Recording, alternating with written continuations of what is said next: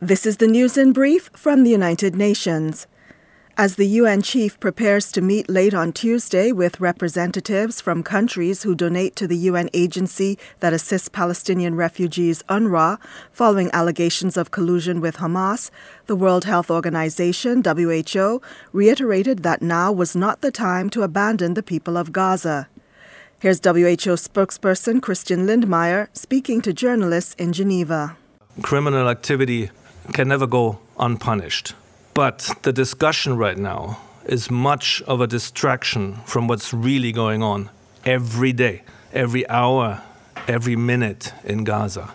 It's a distraction from close to 27,000 deaths by now, out of which 70% are women and children. Amid ongoing Israeli bombardment prompted by Hamas-led attacks on the 7th of October, UNRWA continues to provide life-saving aid to more than 2 million people in Gaza, while over 1 million are sheltering in its facilities. Despite the efforts of the UN agency and other humanitarian partners, many Gazans are on the verge of famine after nearly 4 months of war. Some have resorted to scouring aid convoys for food and supplies, including one on Tuesday morning in the southern city of Khan Yunis. Once again, here's Christian Lindmeier from UN Health Agency, WHO.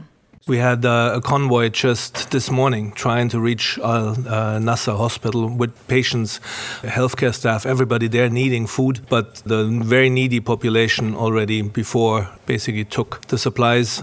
He said the incident, far from a rare occurrence, shows how dire the needs are, before warning that disease among Gaza's malnourished population can just spread like wildfire.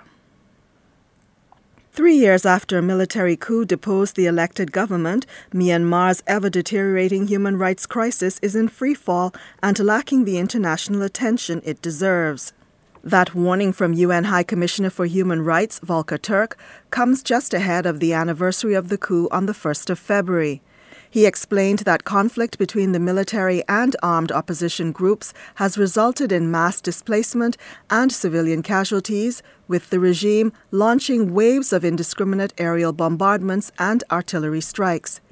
Here's UN Rights Office OHCHR spokesperson Jeremy Lawrence at a briefing in Geneva on Tuesday. Amid all of the crises around the world, it is important no one is forgotten. The people of Myanmar have been suffering for too long. Since the end of October last year, their situation has deteriorated even further as a result of the long-established tactics of the military to target them. Sources have verified that at least 554 people have been killed since October. The number of civilians reportedly killed by the military in 2023 rose to over 1,600, some 300 more than a year before. Nearly 26,000 people are reported to have been arrested on political grounds, of whom almost 20,000 remain in detention, some allegedly subjected to torture. Mr. Turk urged the international community to redouble efforts to hold the military accountable and to consider imposing further targeted sanctions on the military by limiting access to weapons, jet fuel, and foreign currency. Finally, the World Meteorological Organization, WMO, has officially confirmed a new record temperature for continental Europe of 48.8 degrees Celsius. That's nearly 120 degrees Fahrenheit. The searing temperature was recorded in Syracuse on the Italian island of Sicily on the 11th of August 2021 and verified by an international panel of atmospheric scientists. The previous record, 48 degrees Celsius, had been held by the Greek cities of Athens and Elefsina since July 1977. However, it was based on government sources and not independently verified by WMO, the UN's weather agency. Spokesperson Claire Nullis explains. It is important that we have confidence, the world has confidence, that our global records are properly measured, that they are verified. The extremes that we are monitoring, verifying, they're a snapshot of our changing climate. WMO said the investigation also demonstrates the alarming tendency for continuing high-temperature records to be set, warning that greater extremes will occur across Europe in the future. Deanne Penn, UN News.